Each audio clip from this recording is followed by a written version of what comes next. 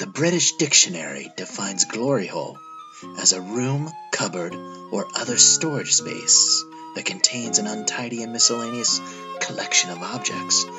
Whew, glad we cleared that one up.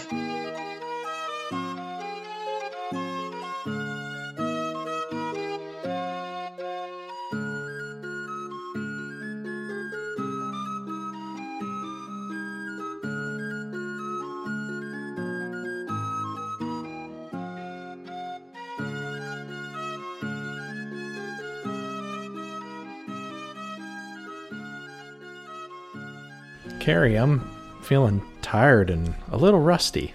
Me too.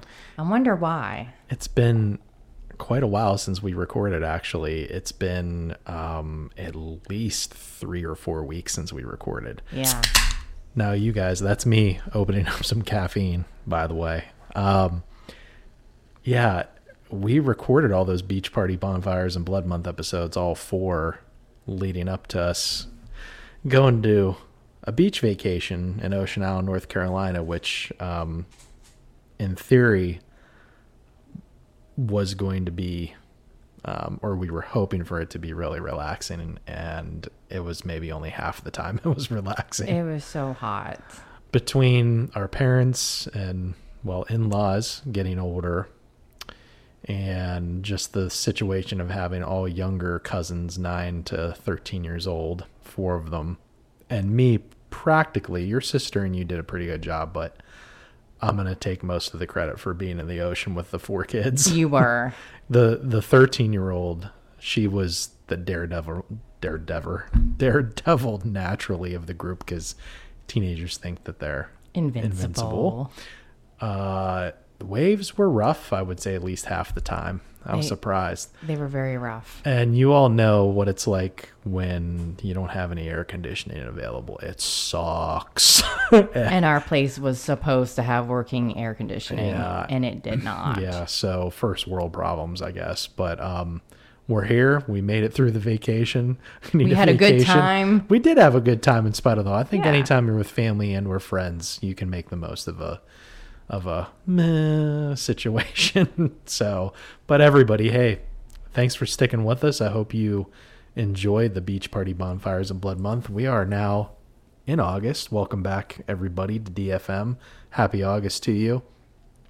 This is our first Taste of the UK month.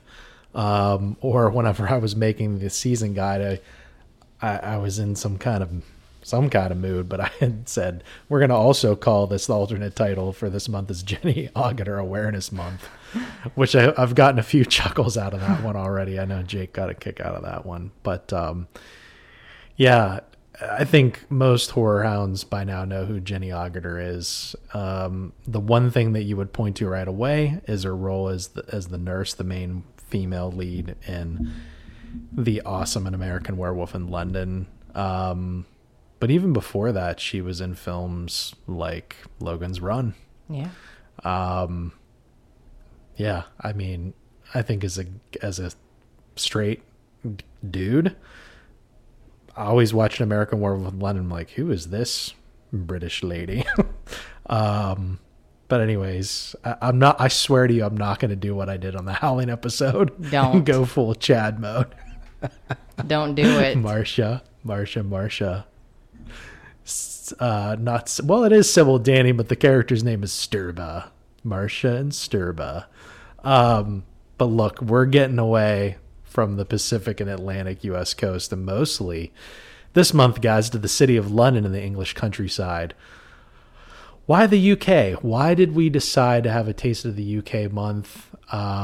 There's so many other subgenres and things that we could have themed based off a location. I'm sure at some point we would love to do a Taste of Italy. Yeah. I mean, there's so much so many genres you could do. Yes. Even with the UK month, which is why we didn't stick with just vampires or just werewolves. And we did a pretty good job of that beach party, bonfires, and Blood Month. I can't even talk.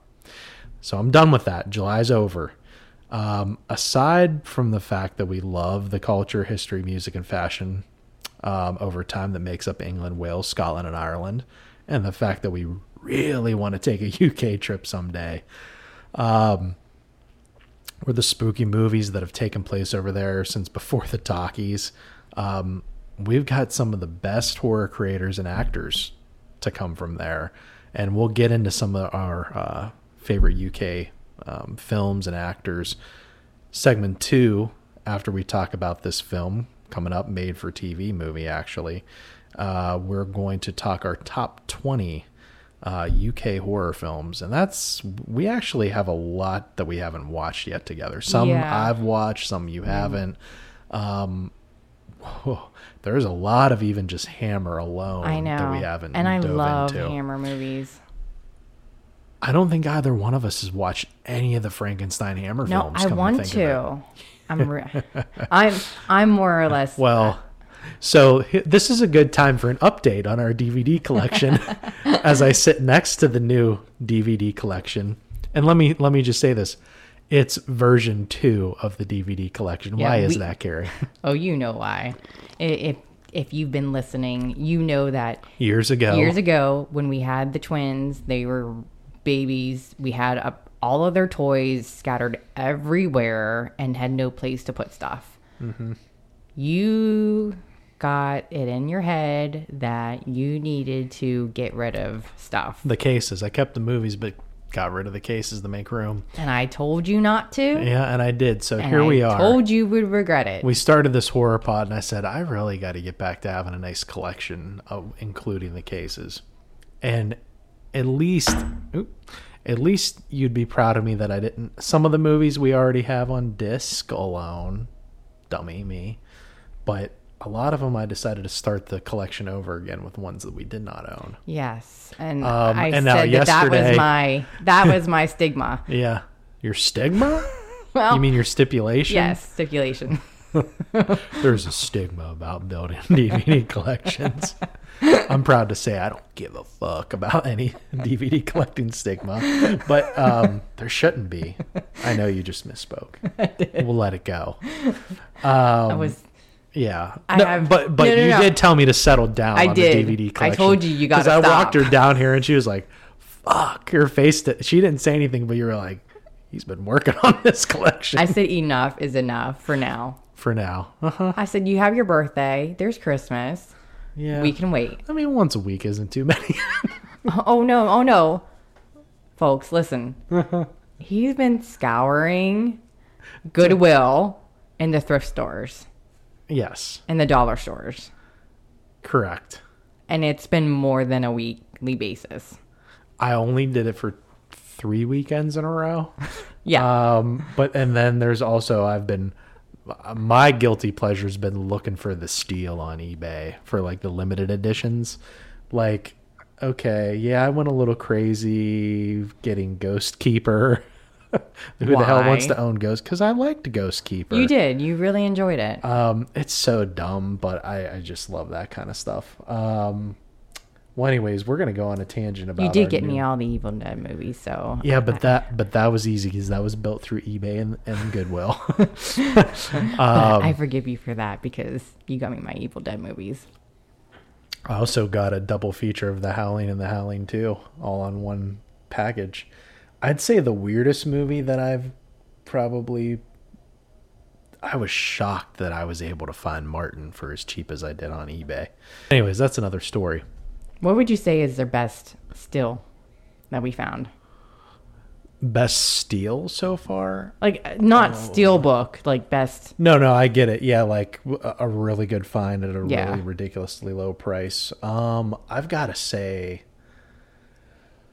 let me just look real quick.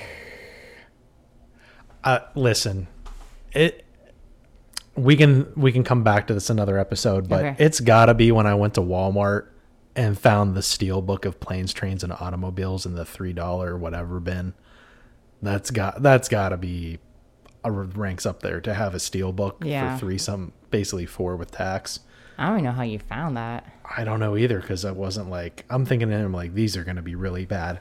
As in, like, I went to the thrift store and like the Navy SEALs or the Falcon and the Snowman. We got Dracula Untold.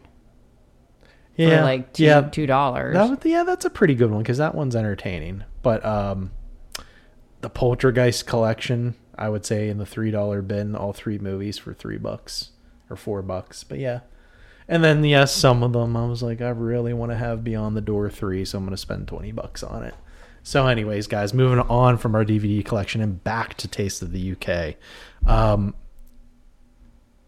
Carrie, what was the first horror movie that you remember to come out of the UK or at least take place there? Or It would have to be The Omen.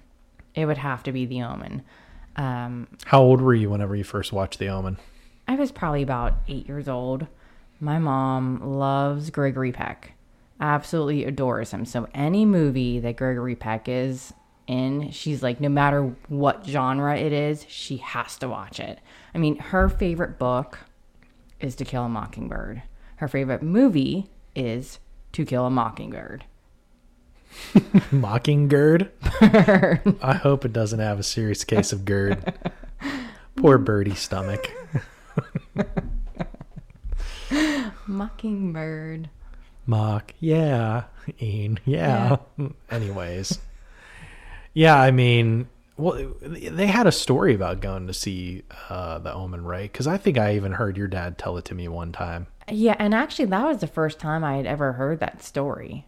Oh, really? Yeah, so they didn't really talk a whole lot about movies growing up, other than when we went, we watched it, and that was it. There was no deep discussion other than, what was your favorite part? And that was it, pretty much. Yeah.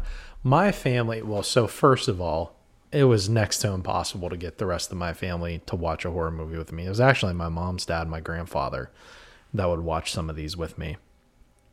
And this one was definitely up his alley just because anything like you and me and our parents' generation, he raised kids. You know, I'm sure his break from raising my mom was watching something like Hitchcock, you know, when she went to bed, you know, or they finally got a babysitter and they would go see the newest Hitchcock movie. Because you figure Psycho came out when she was like 7 years old, basically. Yeah. I do recall him talking about Hitchcock.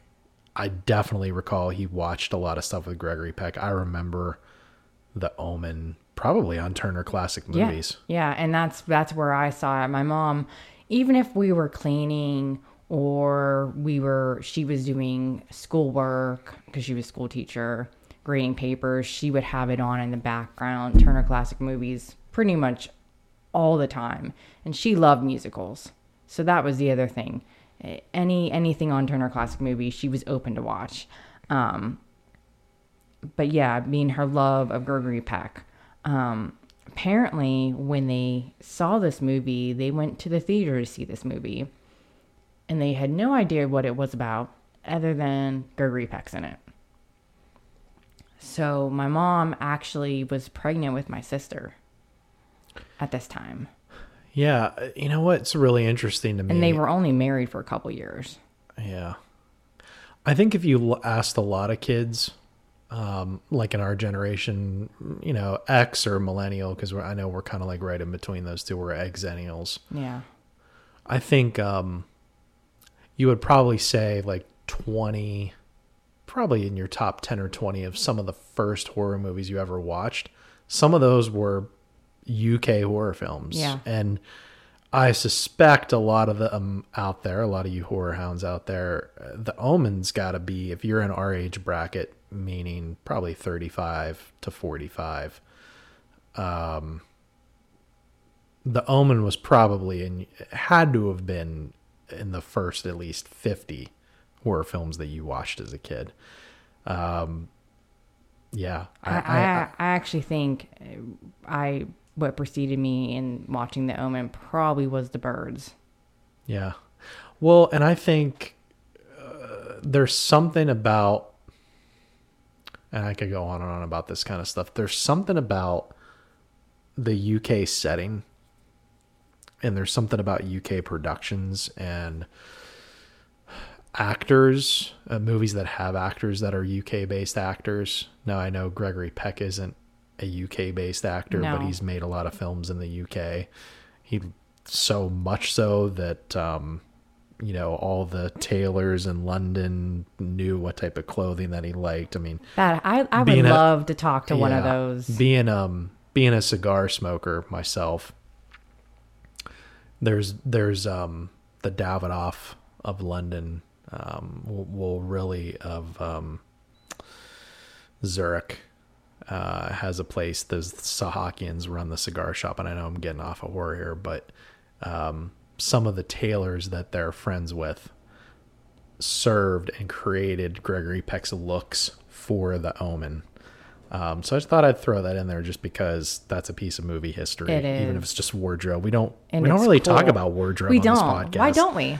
I feel like mine would be fairly topical and be like, yeah, that looks cool. Like with The Lost Boys last month, we did talk about, there's some movies you can't miss the wardrobe. It's a part of the whole feel of the movie. Because it becomes iconic. Yeah. Oh, Lost Boys, 80s MTV metal, bad boy look. Yeah. But I mean, UK films, it's almost like, I guess it's stereotypical or cliche at this point. Somebody's going to have some kind of 3-piece suit or the little checkered, almost like the professor look almost. Do you know what I mean? Yeah. It's a thing in UK films. But anyways, my grandfather, I remember, The Omen was one of the first ones that I watched, but it wasn't the first one I can actually remember. What's interesting, you mentioned about your mom being pregnant. Yeah. Yeah. When they went to go see the Omen, we were pregnant whenever we went to go see The Conjuring. So that's two kind of Satan-based movies. It is kind of weird. That's funny how we kind of carry that over. And I had no clue. Yeah. I had no clue. That's really interesting. Yeah, because we didn't find out until after we saw The Conjuring. We're like, oh yeah, we were pregnant when we went to go see The Omen. Like, that's pretty neat that we ended up doing a horror movie while we were pregnant too. But anyways, but why does the guy always say we? Is it? Should I stop saying we were pregnant? Contributed. I know, but it's not like after my part was easy. Anyways, that's a whole other conversation. Oh yeah. So yeah, but I think I cut you off. But oh no, one more thing. An American Werewolf in London was my very first quote unquote UK film for horror. I wasn't done. Well, I'm sorry. I mean, I just wanted to mention I was probably 9 or 10 by the time I watched my first one, which was American Werewolf. I was terrified of the transformation. One of the things I love about UK films, they capture the foggy atmosphere and the foggy moors. You mean foggy London town? Oh, Baxter, you are my little gentleman. I'm going to take you to fungi. I don't want to go to fungi. The Last of Us, it would be fungi London town, covered in fungi.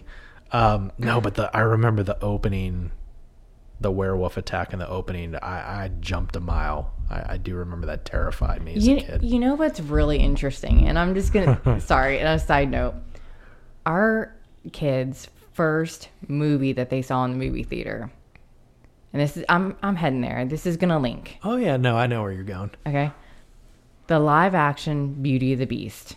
That was their very first experience. Wasn't live action, Carrie.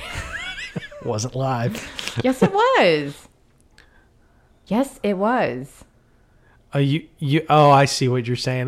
For some reason, listen, don't ever record a podcast the same day that you take down your above ground pool or have a huge yard project, because I'm friggin' tired. It's amazing that I can even be this coherent. I'm wondering. But duh. If you've ever seen Beauty and the Beast, the newer live version, okay, with Emma Watson, there's a scene where she's running away on a horse and there's wolves in the woods. Like, well, the kids weren't even 4 yet. No, they were 3. Yeah. It was actually their 3rd birthday. We took them for their 3rd birthday. Barely 3.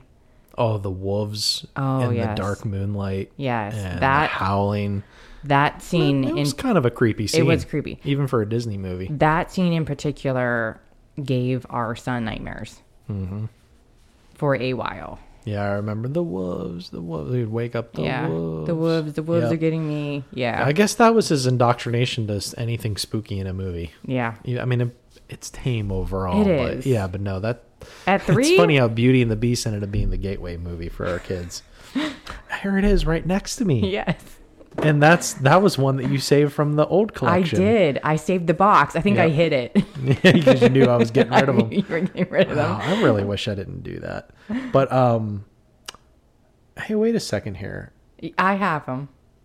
No, there's Labyrinth, Willow. Something Yes, else is missing right here. Legend, yes. Why? Did you have it up with you? Yes. So you were taking things from the collection without signing them out. I took them on vacation and... Okay, well, put them back. I will. Do it now while we're on this podcast. No. Afterwards, pretty please. That as soon as I looked over, I'm like, what the fuck? There's one missing out of this sucker. Matter of fact, there's more than one missing. There's 2. Yeah, I know. What's the other one? Shag. Yeah. Well, that one I don't care about. Yes, the you legend. No, I do like Shag. I do, and that's beach appropriate. Yes. So back to my parents' story. We are way off topic. That's fine. She actually had a dream that night after they saw The Omen. Being that she was pregnant, she actually had a dream that she gave birth to a jackal. And here you are. No, not me. She gave birth to a jackass. Love you. I was the planned child. Mm-hmm. Yeah, best laid plan. Mm-hmm. Oh, I was. Just joking. I was such a good baby. Not even funny.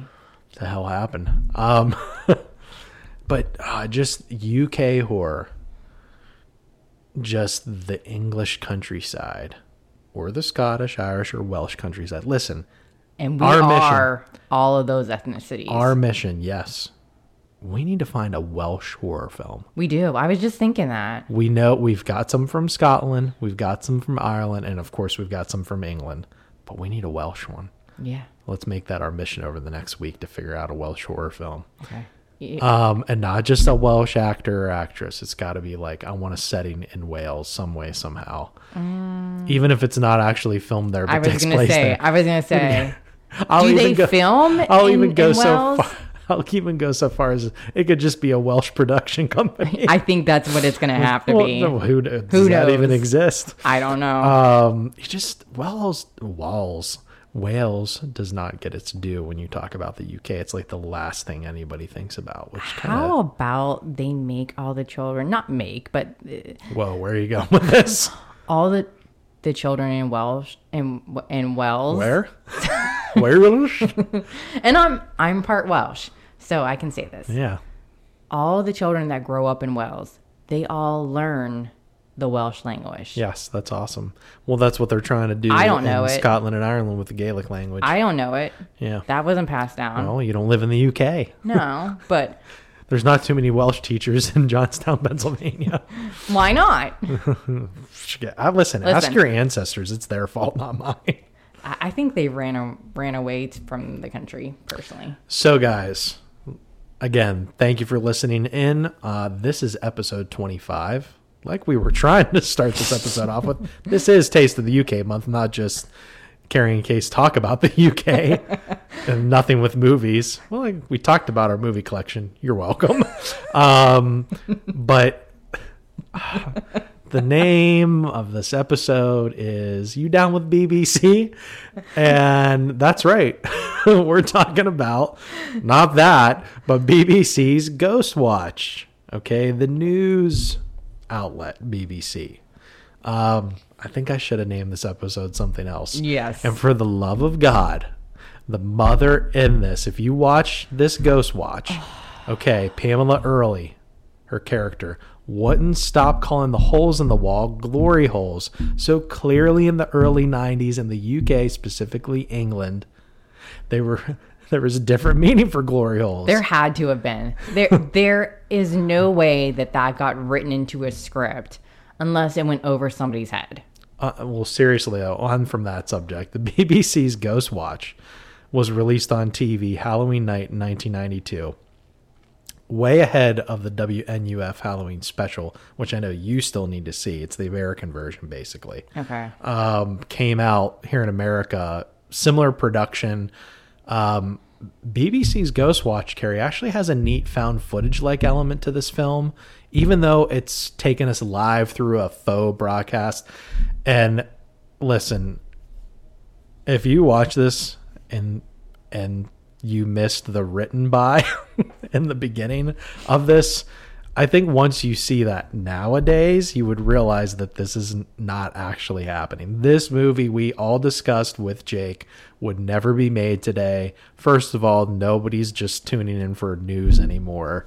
You can go on your app and get what bits and pieces you want. You're not just sitting there with the TV on all night with your regular news broadcast. Which Nobody is how does we that. were raised. Even our parents who do it more than us still don't do it as much as they used to.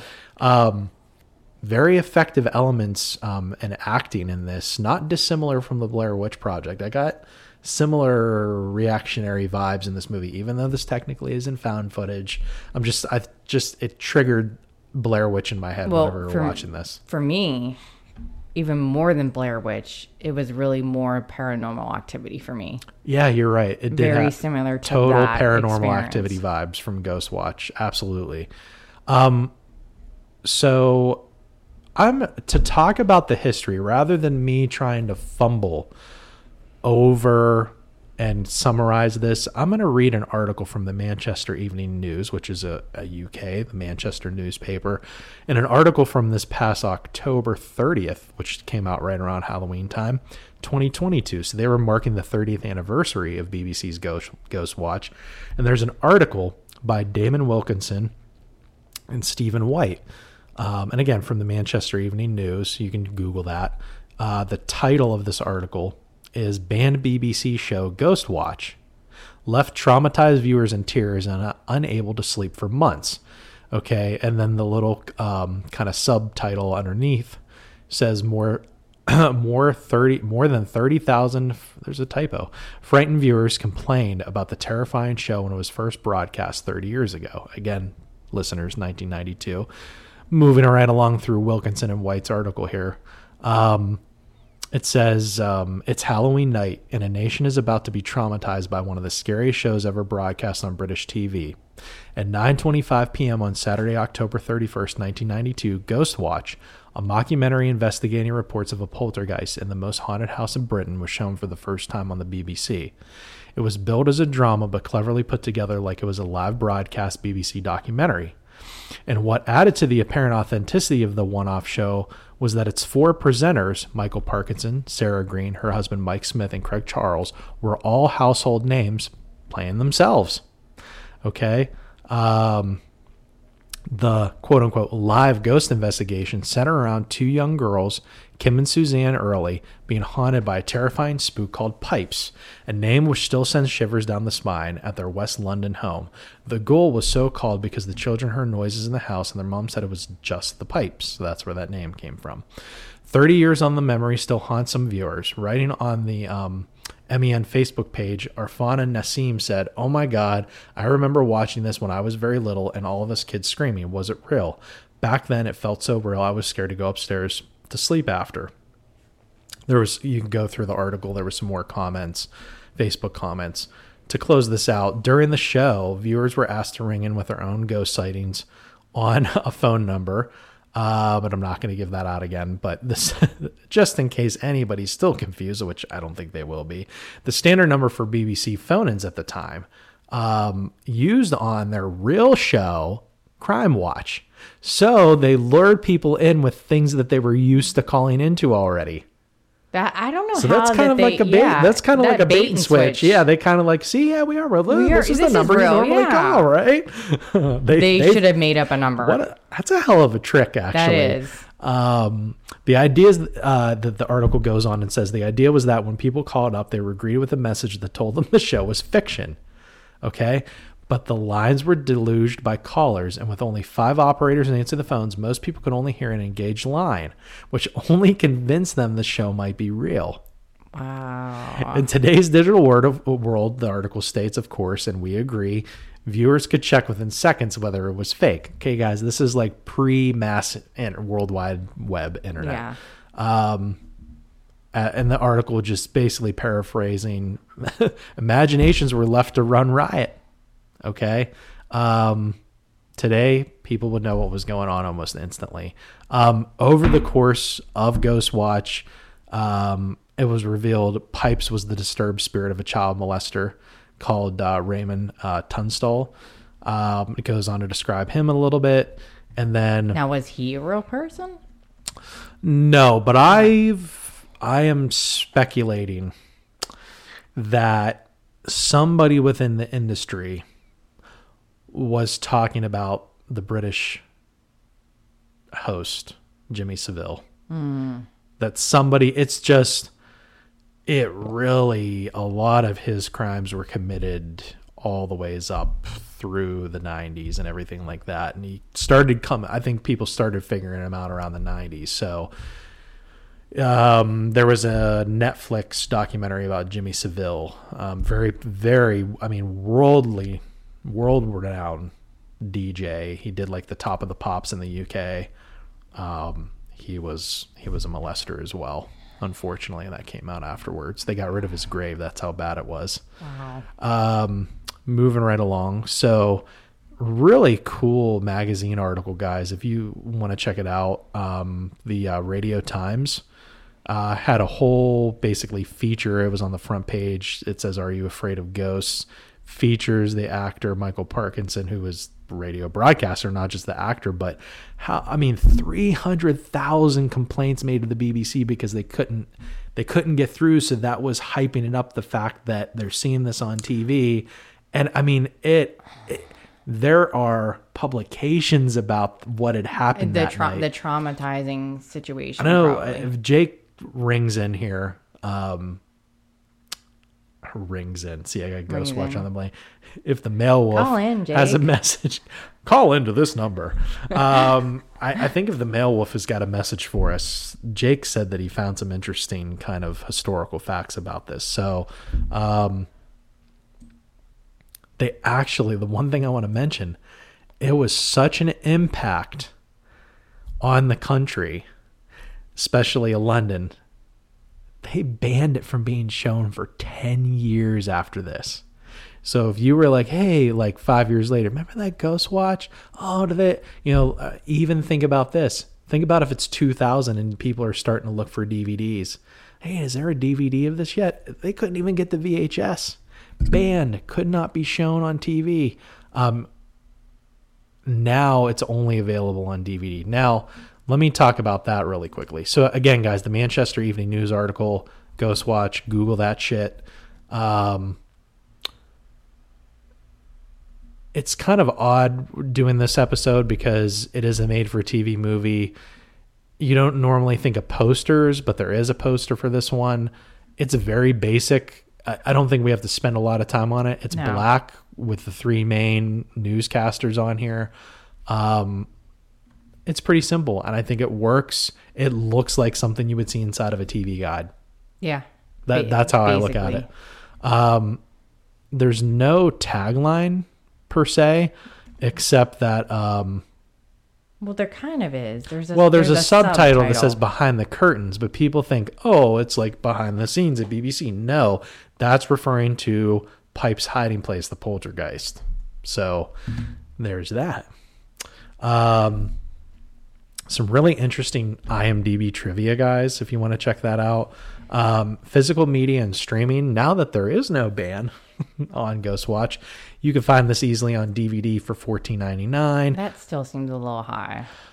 I think it's kind of high. I think this is more like a $9.99. I was going to say even $10.99. I would like to find this in the $7 bin at Walmart. That's how I would want it. I could even see $10.99. Yeah, I'm not spending the money on this. If I happen to come across for a good bit under $10, I'd probably get it. But Blu-ray, I'm not spending $20. I mean, why do you need a Blu-ray of a 1992 made-for-TV faux thing? No, but if you really want to, and you just really got to add that made-for-TV Blu-ray to your made-for-TV Blu-ray portion of your collection. Which we did start a little bit of a made-for-TV collection. Why? What else is in our collection that's made-for-TV? You know. What? We just watched it. What? Night of the Twisters. Oh, you're right. We do have Night of the Twisters now. But anyways, yeah. Listen. If you want to check this thing out and you don't want to spend the money, you can go to Tubi. Tubi's taken care of us a lot lately. Yeah. They've got Ghostwatch on there for free. Tubi's free. Check it out on Tubi. Moving right along, Carrie, any other thoughts before I go into creators? No. Okay, we've got Leslie Manning, who's, of course, directed Ghostwatch, known for Help and Leela. Directed a bunch of shorts, did some TV series. We've got all the ways back to the late 80s. She did a TV series called Another Side of London. That was kind of her debut as a director. 4 episodes of South of the Border. A few episodes of Blood Rights. Here's something. She did an episode on Wells Playhouse. Oh, yeah, there's your Welsh thing, huh? Yeah. Yeah, but Welsh horror, Carrie. Welsh horror. I don't know. Yeah. We'll have to research. Honeycomb Lodge, 7, and no, not the 7 with Morgan Freeman and Brad Pitt. Moving right along to the writer, Stephen Volk. Sorry, Mr. Volk. He's working to this day. He has done screenplays for Gothic, The Kiss, The Guardian, of course, our Ghostwatch, Ghosts, which was a TV series. So a few years after Ghostwatch, they penned him for another ghost-related show. The Deadness of Dad, Superstition, Shockers, Octane, Afterlife, The Awakening, Midwinter of the Spirit, and The Hidden Station. Actually, the Hidden Station is a podcast series. So we've got, again, Michael Parkinson as himself, Sarah Green as herself, Mike Smith as himself, Craig Charles as himself. I don't know something about Craig Charles in a minute. Gillian Bevan as Dr. Lynn Pascoe, and Bird Brennan as Pamela Early. We've got Michelle Wesson as Susan Early, Charisse Wesson as Kim Early, Chris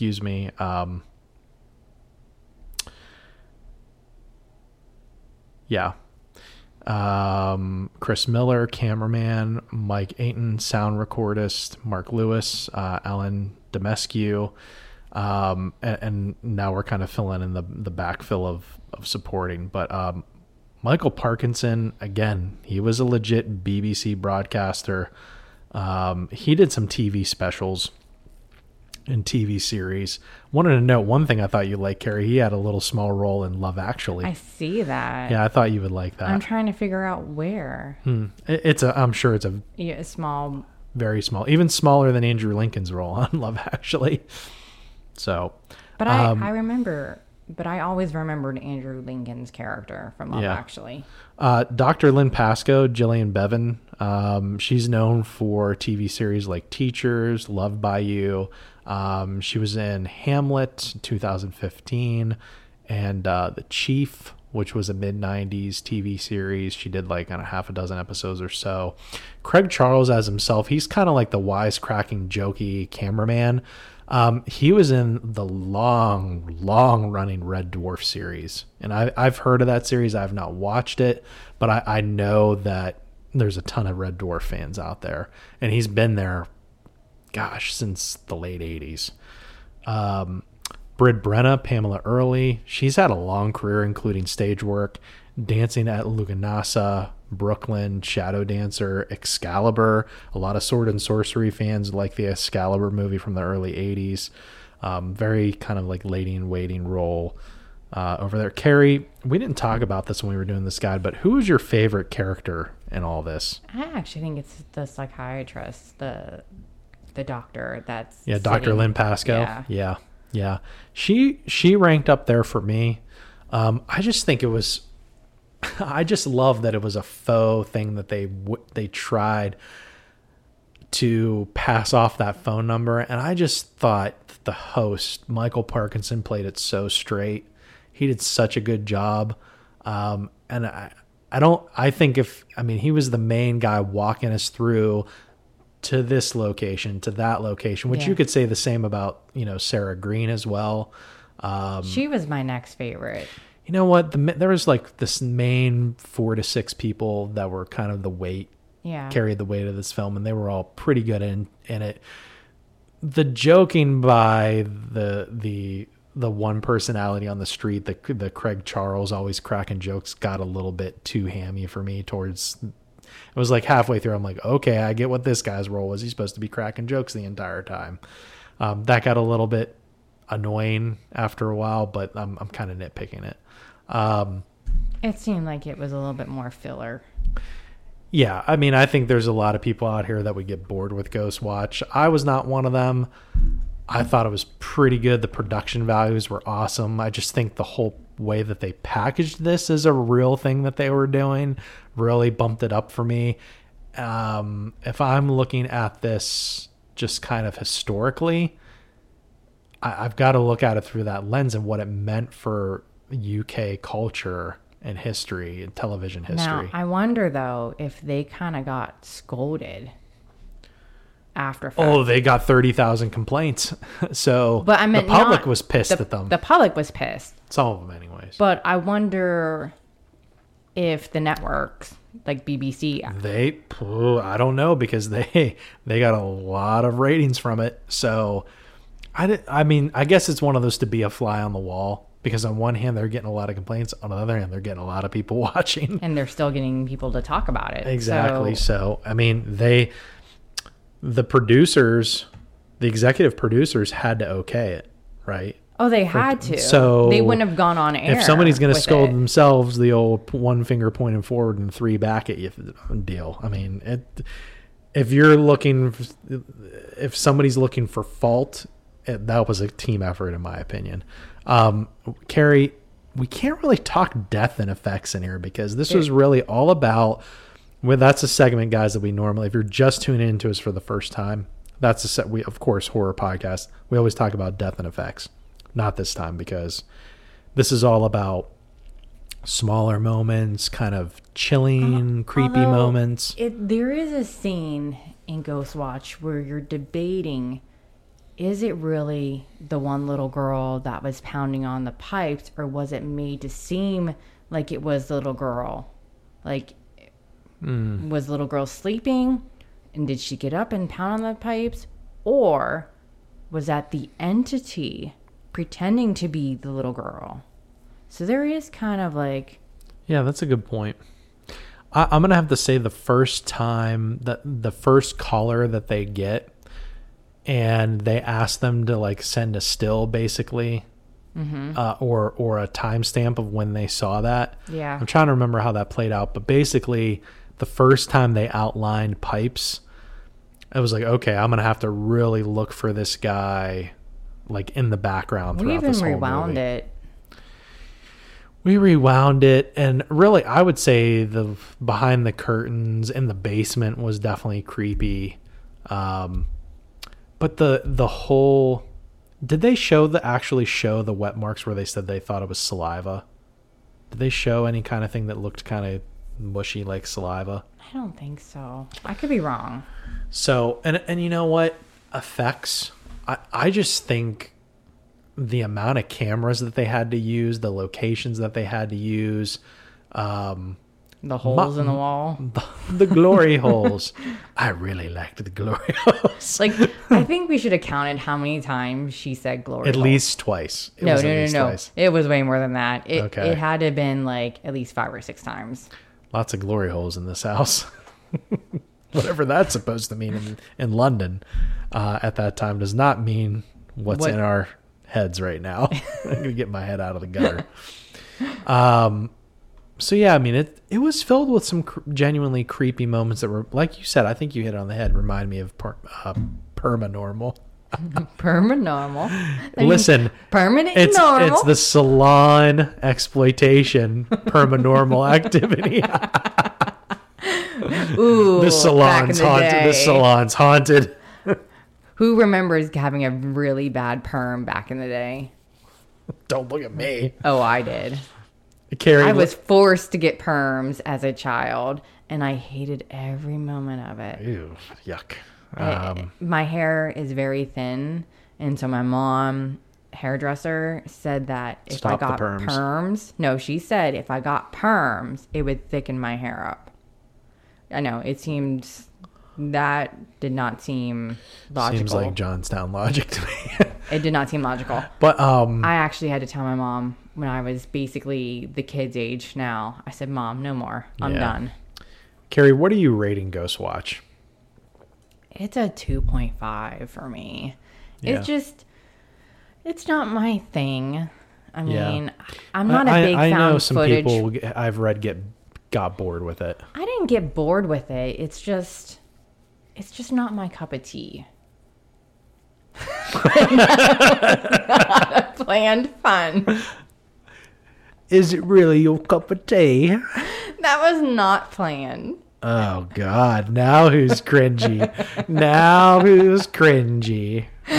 Karen. Oh, cup of tea. I see what you did there, Karen. That was not planned. Mm-hmm. I should be drinking tea, but I'm not. The dog's staring at us like, what the hell are you people doing over there? We're talking about BBC's Ghostwatch and Glory Holes. Tea. Okay, guys. Well, you know Pour what the tea in the glory hole. What? Jesus. Bloody hell. You're welcome. I did something even cringier than cup of tea. At least you didn't say I need a spot of tea. So. What is a spot of tea? A little bit. So. Why would you have a little bit? Listen, we're talking too much about tea here. Listen, if you want to talk about tea. If you have to talk about the UK, you have to talk about tea. You do. I don't. I'm out of here with this tea talk. There's plenty of podcasts and horror podcasts about drinking tea while talking horror. Check them out. They're out there. Google the shit out of those. We're going to kick off the official Taste of the UK rating system, Carrie, with Medieval Pentacles. And yeah, I could have said pentagrams, but a pentacle is a talisman with a pentagram on it. So that's why I went one further. We are giving, I gave it 3.5 out of 5. So our official Taste of the UK for BBC's Ghostwatch is 3 out of 5. Wait, you didn't give your rating. I did. I said 3.5 out of 5. Oh. Settle down. You do need some tea. Listen, 3 out of 5 Medieval Pentacles. I don't have a sound effect for pentacles, okay? So I'm going to have to say, what is this talisman? Does it take you places? To the glory hole. Where you're burned by the tea. Really like this medieval pentacle. You're burned by Came for the glory hole. This bitch poured tea all over my person. That's what you get for using a glory hole. Ew. I'm getting an STD just thinking about it. So, Carrie, that brings us to intermission. Like usual, we talk glory holes and tea before intermission. Who knows what we'll be up to while you're away at intermission? Glory holes and tea. No. Wow, I'm digging myself all You in. are. No, So, no. we listen. Tea for 2 in the afternoon. Mother of God. Guys, appreciate your support. I can't believe we're at episode 25 now, Carrie. I know. Where has time gone? We're more than halfway through our first season now. We've got, I think, about 45 episodes in total for season 1. But yeah, if you like listening to us, would appreciate your support. Leave us some feedback. You can donate as little as $1 or even like a cup of coffee over at Patreon. We're on most of your favorite platforms. Or a cup of tea. I knew you would say that. Listen, we just kicked off Taste of the UK month. Next week, we've got episode 26. We're going to talk about vampires. Yes, lesbian vampires. Episode 27, we're going to talk about The Omen. The classic with Gregory Peck. And episode 28, we're going back to werewolves to round things out for Taste of the UK month. And we're talking John Landis. It is our favorite werewolf film, An American Werewolf in London. I can't wait to talk about those last two especially. I don't know how many times we've watched that. Oh, the kids love it too. It's great. I mean, you can't. I think it's a tradition that we watch it every October. Yeah. Oh, we watch it 2 or 3 times a year at least. Yeah. But I don't think I've ever run into a person that says I don't like American Werewolf in London. Even if you're not a horror fan, there's people that that it was like, yeah, that's a fun movie. Well, the music alone. Yeah. And well, it's just fresh off of, everybody loves Animal House. So fresh off of that even. That's what attracted a lot of people to American Werewolf in London. But, God, 1981. That was 2 years before we were born, but that's a hell of a year. 2022 was a hell of a year for horror. That's like a standout year. I can't remember a year that had as much going on as that. Now, 2023 has been pretty damn good too. Yeah. But I feel like we're getting more volume like they used to have in the 80s. We're getting a ton of volume. I feel like there's more people, and this is just... It's more sick people. No. There's more people that want to go back to the movies. They want to go to the movie theater. They want that experience. They want their kids to experience or it. just to make fun movies. Yeah. And smaller movies. But yeah, guys, love you. See you after intermission for segment 2, where we're going to talk our top 20 UK horror films. And the criteria is, well, we'll talk about that in the next segment. Love you guys. See you soon.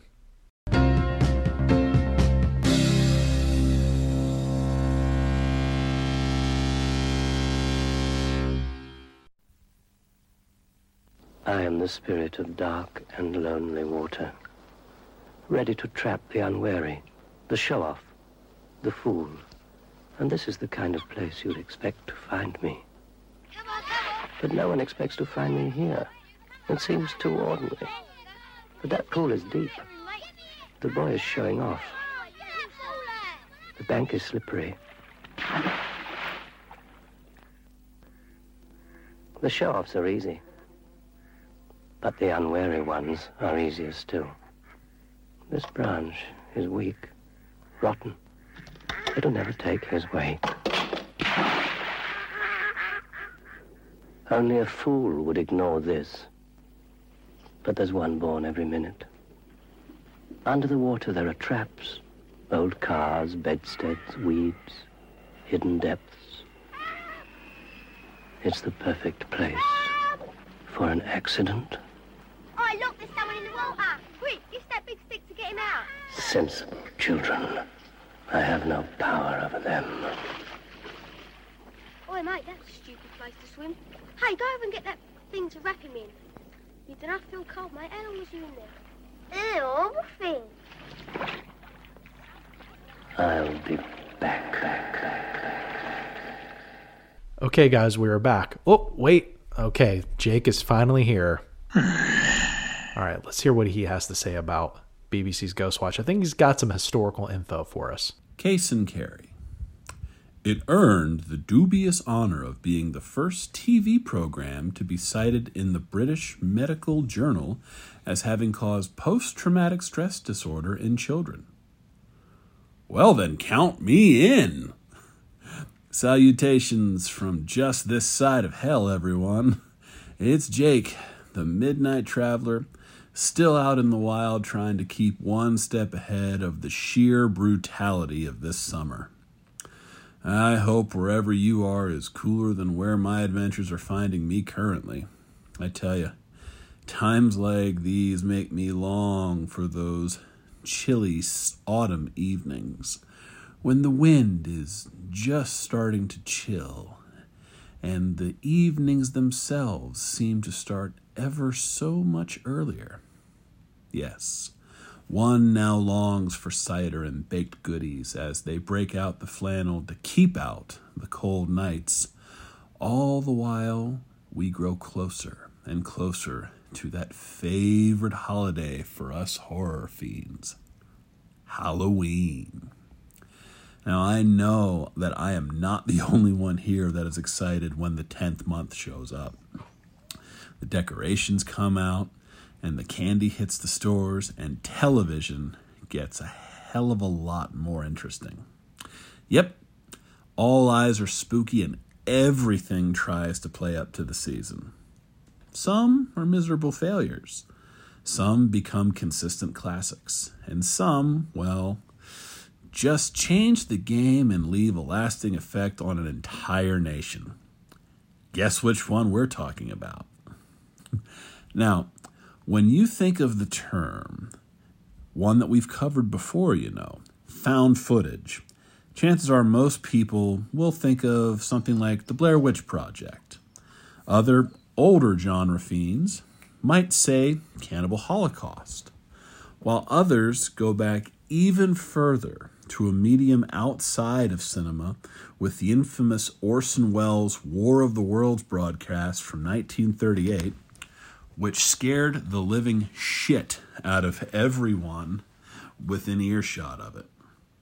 Well, there was another one to add to that list, this time from the United Kingdom, that serves as the reason for us all being together tonight.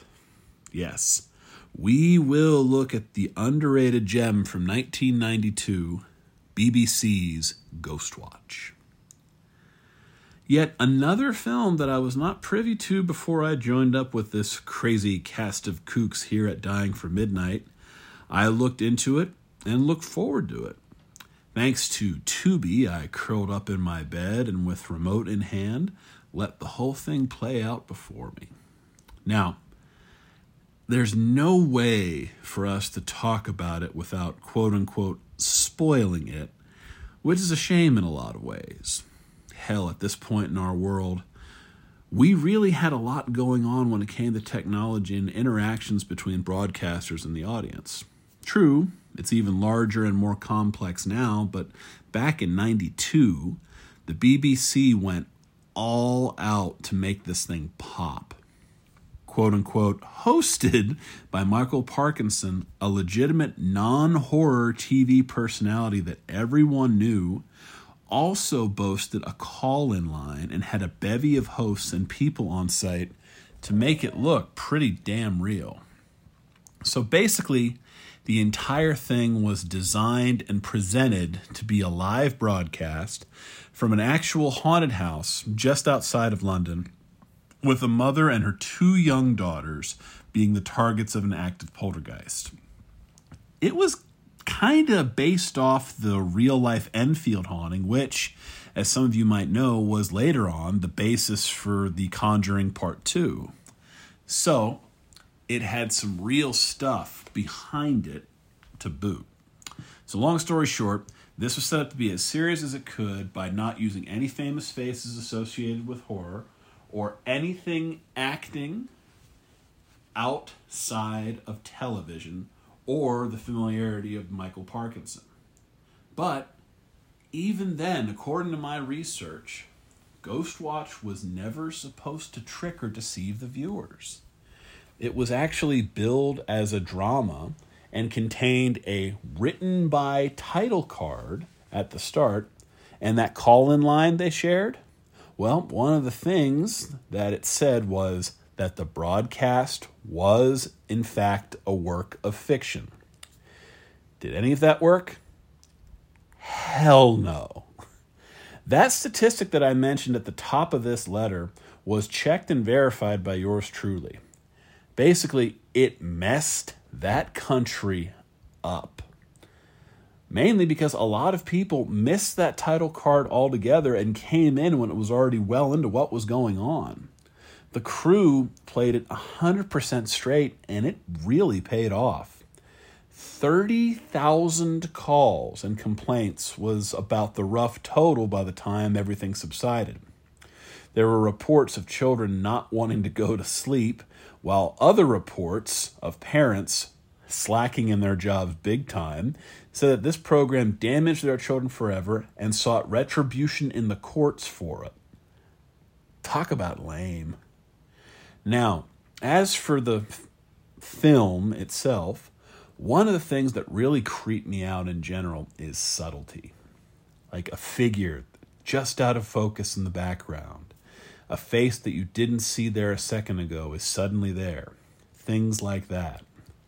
This one has a lot of that with the main ghost, Pipes. You never see him fully there, but you catch him in glimpses as the cameras move from room to room, and when they open the door to his lair in the basement called the Glory Hole, yeah, that one always made me chuckle for reasons that are far too obvious, you catch just a little bit of what he looks like. Still, I think that in the realm of found footage, this all really works. It hits a lot of high points and sticks to the story and doesn't drop with any winks to the camera, as I've mentioned before. But man, how cool would it have been to actually have seen this when it first went out and actually got caught up in the whole thing? You know, sadly, with the way things are now, I don't think that they could pull something off like this now. It's simply too easy to spread out information these days, and I think that means that this is probably a lost art that we will likely never fully see again. Or will we? I can see how this wouldn't appeal to some. It is a bit dated because no matter which way you slice it, it still is a television broadcast from 1992. But the bones on this one are good. I think that as an experiment, it works. It might only have a narrow appeal, but I think it serves as a damn good piece of entertainment nonetheless.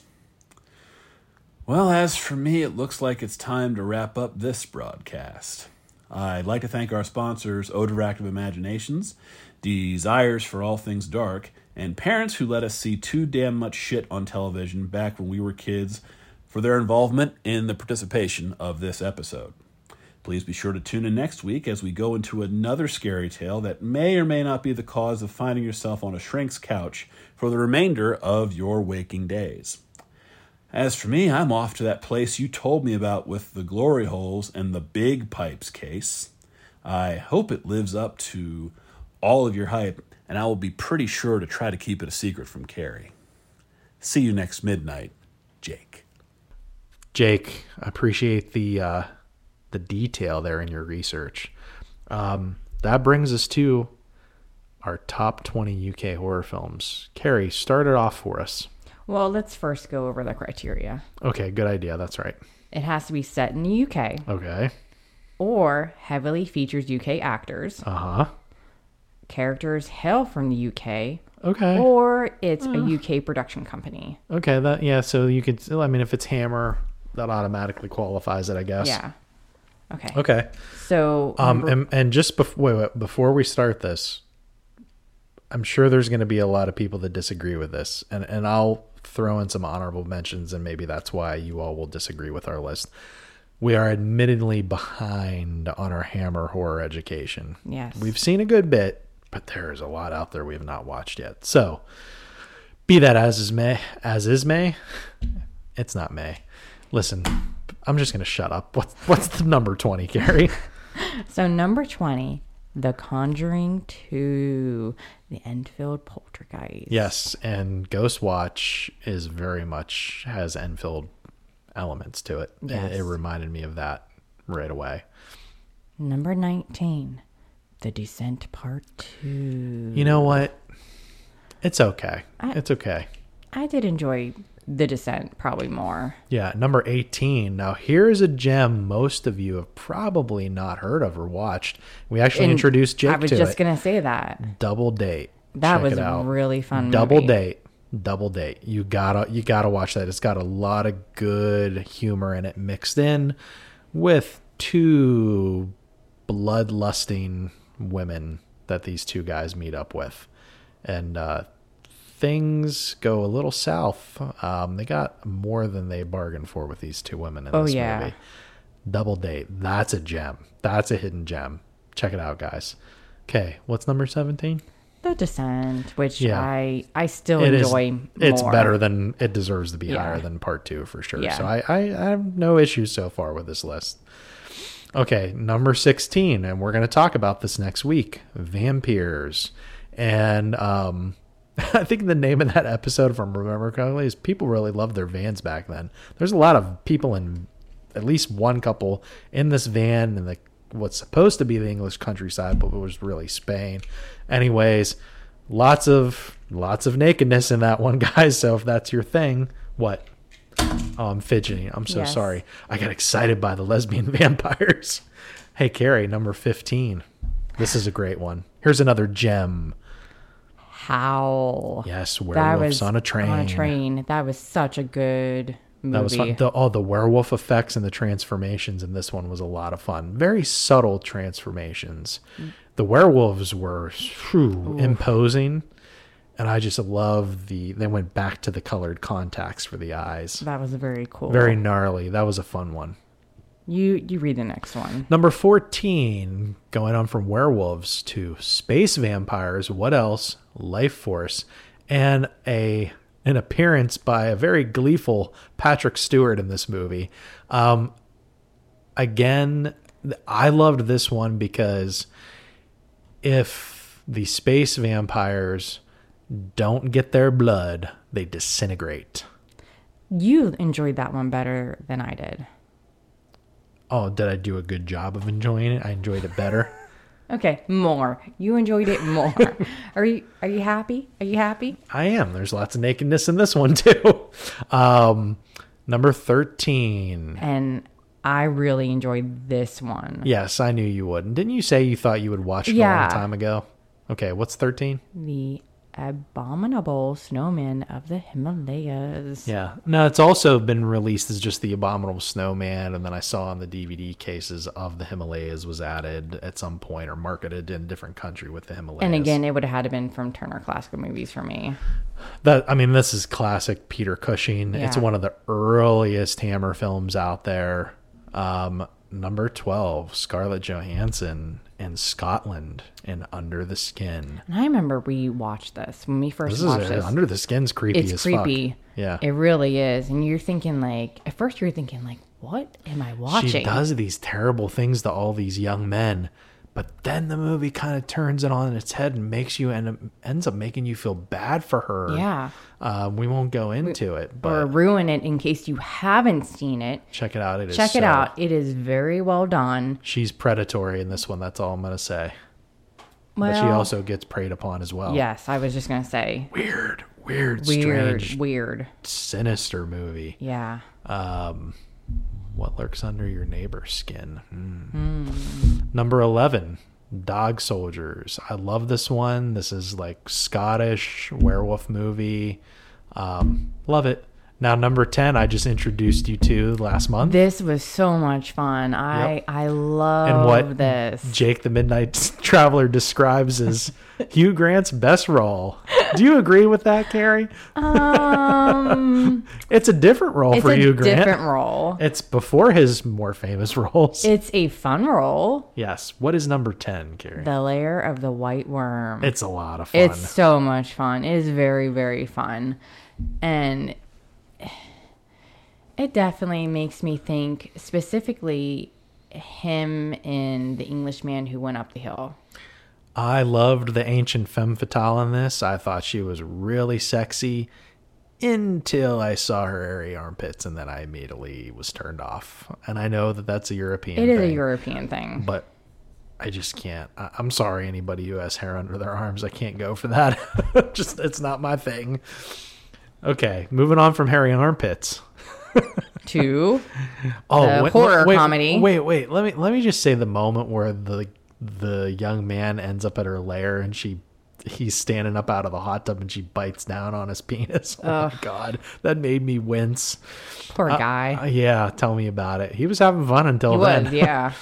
Damn. And he was backpacking too. Backpacking across Europe. Number 9. Foreigner. Number 9. To the horror comedy, Shaun of the Dead. Yeah. We love this movie. This is an ode to Romero's Walking Dead films. They even use some of the Dawn of the Dead music in this. Out of all of his movies, like Hot Fuzz and The Last Pub Crawl, I think this is my favorite. Shaun of the Dead is, I think most people would say that that's their favorite one. The other two, like Hot Fuzz is a lot of fun too. The Last Pub Crawl was kind of like meh on. It was good until the end. Yeah. But no, yeah, Shaun of the Dead, it's a modern classic. Yeah. They reference Shaun of the Dead in just about every damn movie. The amount of one-liners in that movie that you think about them and you just can't help smiling or laughing, and it's just... Yeah, no, it's a lot of fun. Yeah. A lot of fun. And if you haven't watched that, it doesn't end the way you think it's going to end either. Number 8, Johnny Depp, Heather Graham. What else, Carrie? From Hell. About Jack the Ripper. Yeah, this is a good one. I would like to see a new movie of Jack the Ripper. I would like to see it done a little differently. This isn't a UK film, but it's a Euro film, per se, is Polanski's Ninth Gate. I just remember around that time, late 90s, early 2000s, it's like I could sit there and watch, like I could do a triple feature of From Hell, The Ninth Gate, and Sleepy Hollow. Yeah. Like those Johnny Depp R-rated horrors of that time frame. Yeah.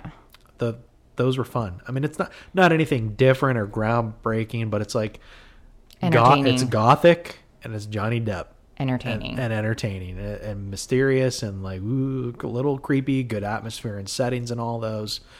They're fun. Those are fun movies. Number 7, Peter Cushing, Christopher Lee. The very first Christopher Lee Dracula film. The Horrors of Dracula, 1958, I believe. That's a really good one. That's a lot of people's like, hey, that's the first one. That's the best one. It ranks up there for us. I think if you've never watched a Hammer Christopher Lee Dracula film, you got to, because it's phenomenal. Carrie, what's number 6? Okay. So we're cheating a little bit. We're cheating a little bit. But this one, we can't go without mentioning this. Yeah, this is in the UK's blood. If you're American, you think of this when you think of UK and horror.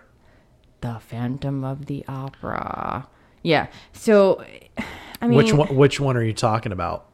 Well, take your pick. Really, the whole history of Phantom of the Opera. Even though it's set in Paris... Mm-hmm. There are British elements. Yeah, exactly. I mean, in the Hammer, the 62 version, it's at the London Opera House. Yeah. I mean, the original stage production of London features Michael Crawford. And yes, that is still, in my opinion, the best production. Yeah, I mean, name another stage production that feels as much of a movie as it does theater. And my mother was lucky enough in the 80s to go and see Michael Crawford, wow. Who came down right beside her. Oh, that's awesome.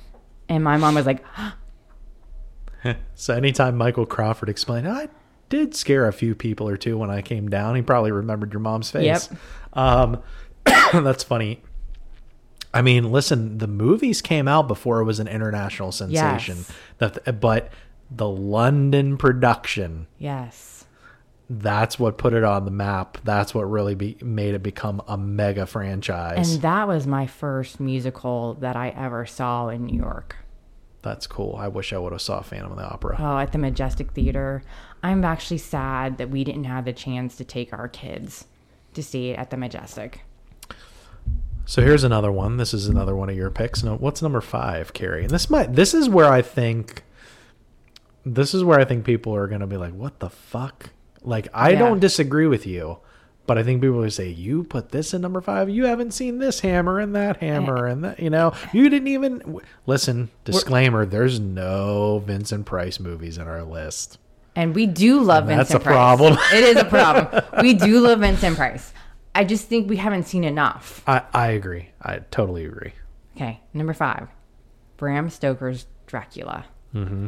I mean, Gary Oldman. Yeah, I think we're going to have to come back to our top 20. If we do Taste of the UK, we revise next year. We'll revise. We'll do homework for next year. We're not doing...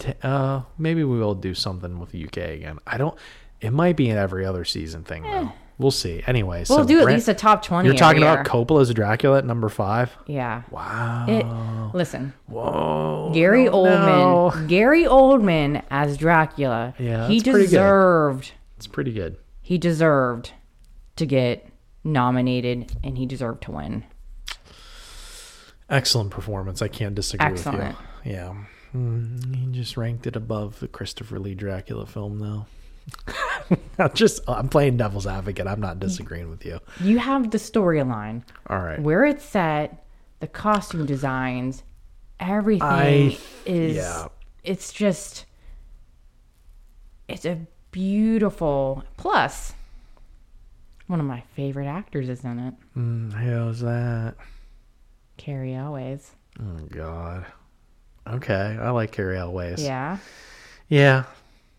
Okay. Number 4. That's enough Coppola Dracula for me for one night. I love it too. I'm just joking around with you. Number 4. I think we're gonna make a lot of you. Maybe you'll simmer down and be okay with us after these next two. Number 4, Dracula. This is my favorite Christopher Lee Dracula, Prince of Darkness, and that's number 2. And if you listen to me, you know I'm a sucker for the second ones in a series. And I actually believe that the next one is my favorite. Okay, so at number 3, Carrie, what do we got? Taste the Blood of Dracula. That one has grown on me. It was fun. Yeah. It was very fun. And I actually like that I like that we're away from Dracula's castle. It's like, okay, 3 or 4 movies now. We don't need to keep coming back to Dracula's castle. We get it. He's traveled, or his blood, I should say, his blood has traveled. Well, yeah, and you have secret societies. Yep, you've got men going to brothels, wanting to pay for excitement, and the newest thing, they're getting bored with all the women at the brothel, and they want something new and exciting in their lives. And exotic. They get more than they bargain for. Yes, they do. When they meet a guy who's into the dark arts. Number 2 and number 1. Number 2. These aren't surprises. Maybe this is probably top 10 on a lot of people's UK list. Maybe not top 2. Number 2, An American Werewolf in London. We love this. We watch it all the time. And we'll go more into this later. Carrie, what's number 1 on our top 20 UK horror list? Is it a surprise? Not at all. The Omen. Yeah. Gregory Peck rules in this movie. Excellent cast. Excuse me. The atmosphere in this, the music is Academy Award winning. Yep. Of course, I'm thinking of they spoofed the Omen in South Park. Dominoes, cheesy poofs. They did. Listen, this is pop culture history that we're talking about. I got to mention the South Park reference. Yeah, dude. When people think of South Park, that's one of the earliest things they think of. Is the I don't think of that. The Omen. No, trust me, it is. The Omen. Think of Satan. They had a whole character called Damien in South Park for a while. I don't remember that. Listen, they did. Okay, they did. I also remember Tally. Huh? Tally. I'm so high right now. I don't know what's going on. Take me to Funky Town. That's the melody in the Funky Town. All right, guys, that's it for episode 25. Check out Ghostwatch if you haven't already. It's different. You don't see a lot of these other than that WNUF special. But, Carrie, anything else? That's it? That's pretty much it. Carrie's like, God, I don't want to talk about BBC again. Wait, she's shaking her head. No, maybe that means you do. Oh, you mean I'm digging myself a hole? You are. Okay, guys, next week, we're talking vampires. What? You like vampires. Don't even pretend you don't. I'm not pretending I don't. Good. We'll save it for next week. On that note. Hey, you know what else? You know what would be a good double feature with vampires? Daughters of Darkness. Daughtles. of Darkness. Doddles. Good grief. I need more caffeine. Love you guys. Take it easy. Peace out.